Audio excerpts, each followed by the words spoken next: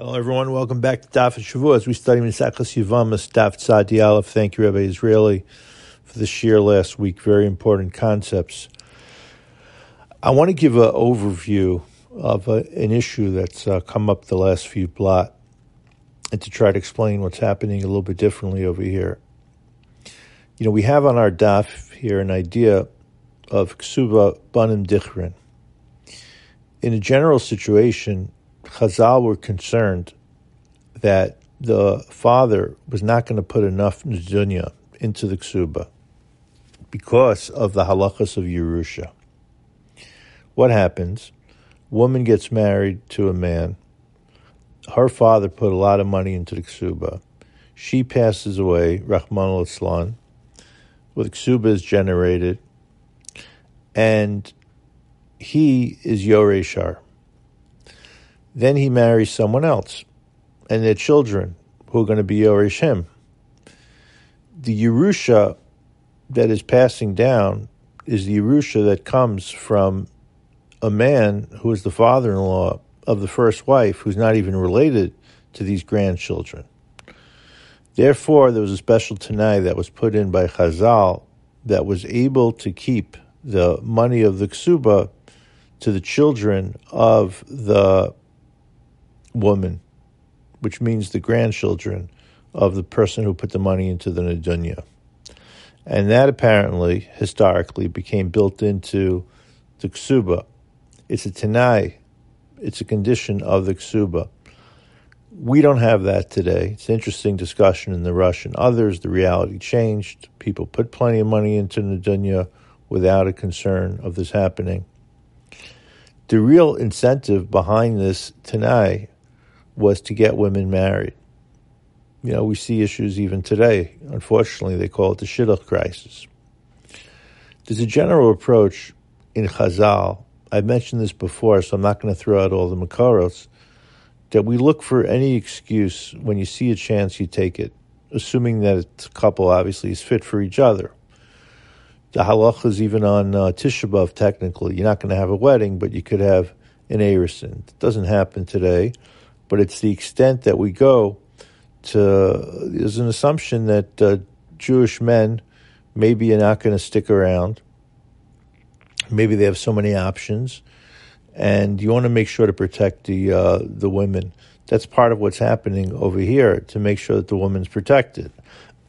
Now, in our case, the protection is not necessary because we're going back to blaming this woman for not being careful enough. Again, there wasn't edus to say that the husband died. So we're dealing with this tragic situation. But you can get caught up over here in the trees.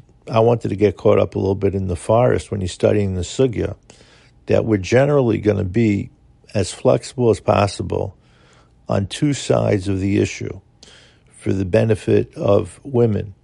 Number one is to do what's possible to have, to create incentives for the women to get married. Again, you have to create incentives for men as well, but it seems like the Ksuba is creating the incentive for the woman and the special Tanai that we pointed out.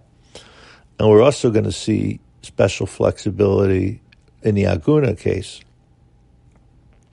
even though there's a little bit of a pushback over here. Because while the Aguna situation is what allowed one aide to declare that the husband was dead, it's not enough to stop everything that's happening because the first guy comes back. So it's a little bit of a tension that's going on. But, you know, you could lose sight of this when you're just reading the Gemara.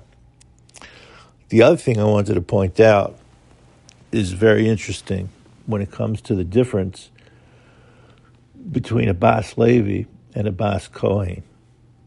Our Gemara over here is very important Gemara. And again, some of these halachos don't apply today in Chutz La'aretz. I pointed out a tour a couple weeks ago. The tour is all over this as well, and it's quoted by the Ein Mishpat Ner Mitzvah of what halachos apply b'zman hazeh, Chutz La'aretz, not Chutz La'aretz.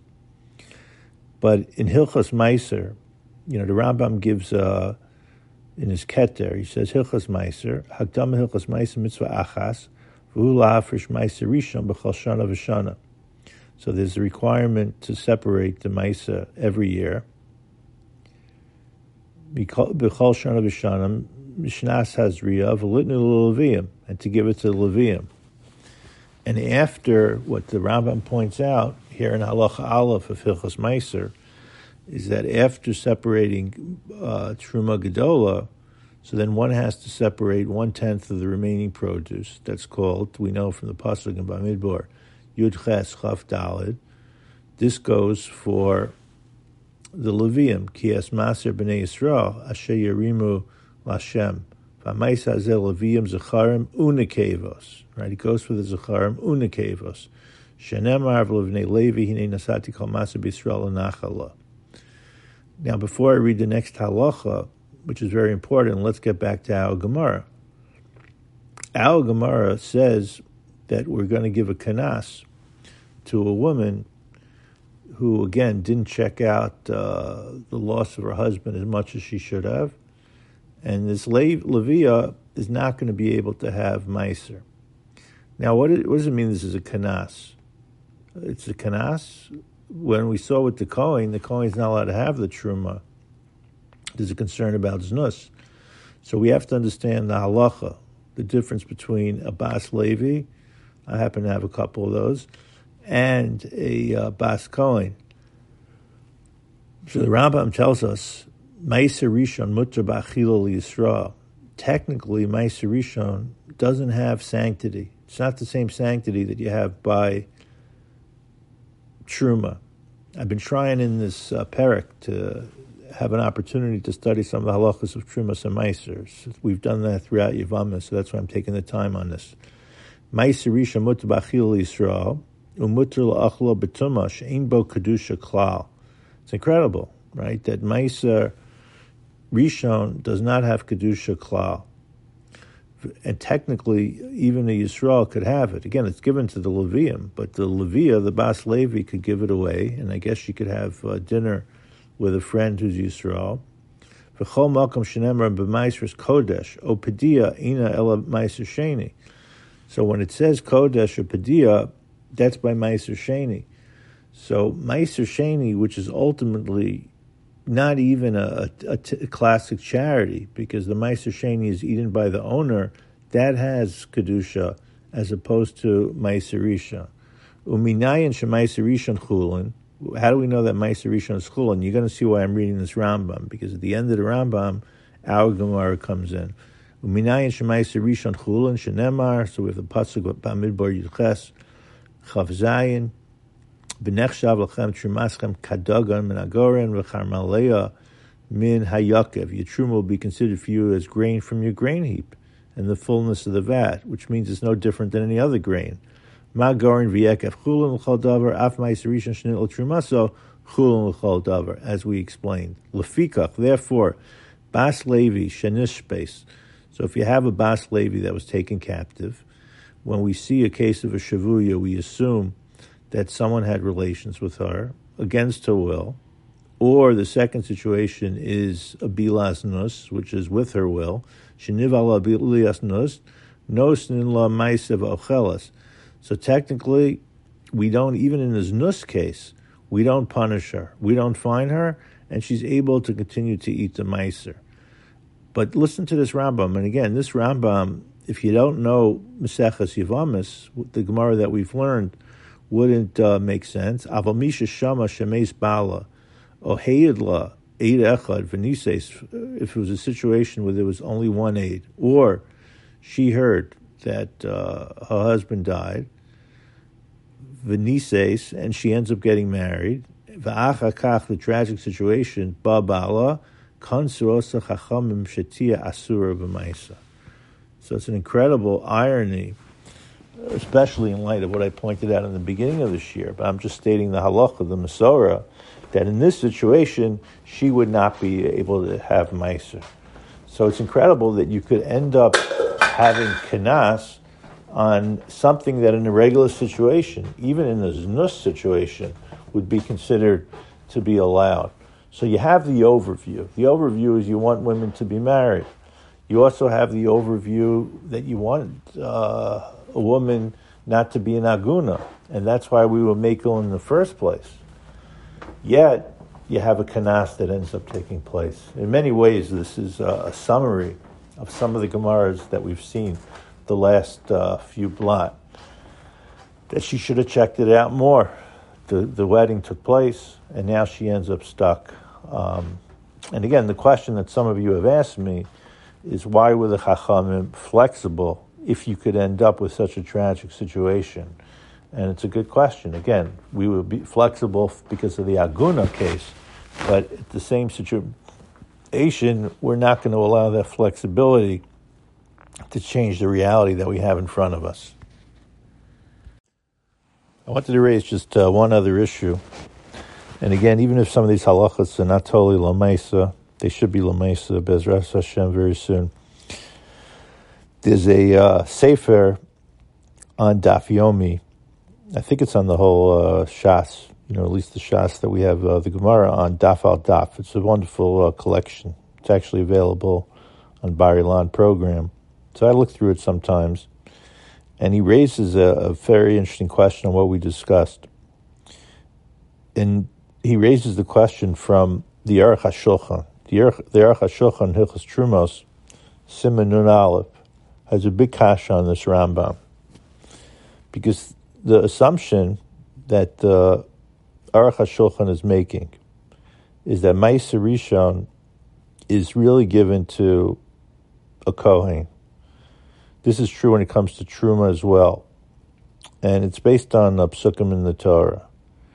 It doesn't mean that the Bas Kohen or the Bas Levi or the spouse can't participate from it, but the actual Nesina is given to him. But what we're seeing over here, and this is going to end up being a proof to the Rambam, according to Reb Chaim Kanievsky, is you see where you're dealing with the Meiser being directly for her. I mean, the husband's not participating over here with the whole Meiser. It's the Meiser that's going directly to the woman. That's what's being discussed, and that's what we are being, the Kanas is taking place. So when the Rambam says that it goes to Zacharim Unekevos, this ends up being a support for that. Again, it's not the issue in our Gemara, but roundabout way. So that's why I think it's very important. His language here is B'Aruch HaShulchan B'Hilchos Truma Tama Mashikasav Harambam the Ma'aser Rishon Levim Zacharim Unekevos the Minale Denosn Ma'aser Rishon L'Levia Utruma L'Kohenes V'lo Matzino Ela Shocheles. We see she's allowed to eat it, but not that she's the recipient. V'lo Shenosnin La De Bnei Aaron Ksiv V'lo Benos Aaron V'chein B'Ma'aser Rishon Kasav L'Vnei Levi. So it ends up being Umashi Kasav B'Yavamis Kuf Hamad Aleph the Ein Cholkin Lisha Misham Yichud Misham Gerusha Mashman Midiraisa Cholkin La. So we end up seeing that it is given directly to her from our Gemara, and it's only held back because of the Kanas. So our Gemara ends up becoming a discussion within general principles of Trumos and Maestros. Okay, have a great week of learning. Thank you for joining us, and we're going to make it through very difficult Gemaras. Even though I said the shir is over, I just wanted to add one thing. I listened to the shir before sending out. I said Ma'aser Rishon to the Kohen. Ma'aser Rishon to the Levi. I also just wanted to add, since we're before Parshas Tetzaveh, the whole split between Kohanim and Leviim really comes up in this parsha. There's an incredible medrash on Parshas Tetzaveh.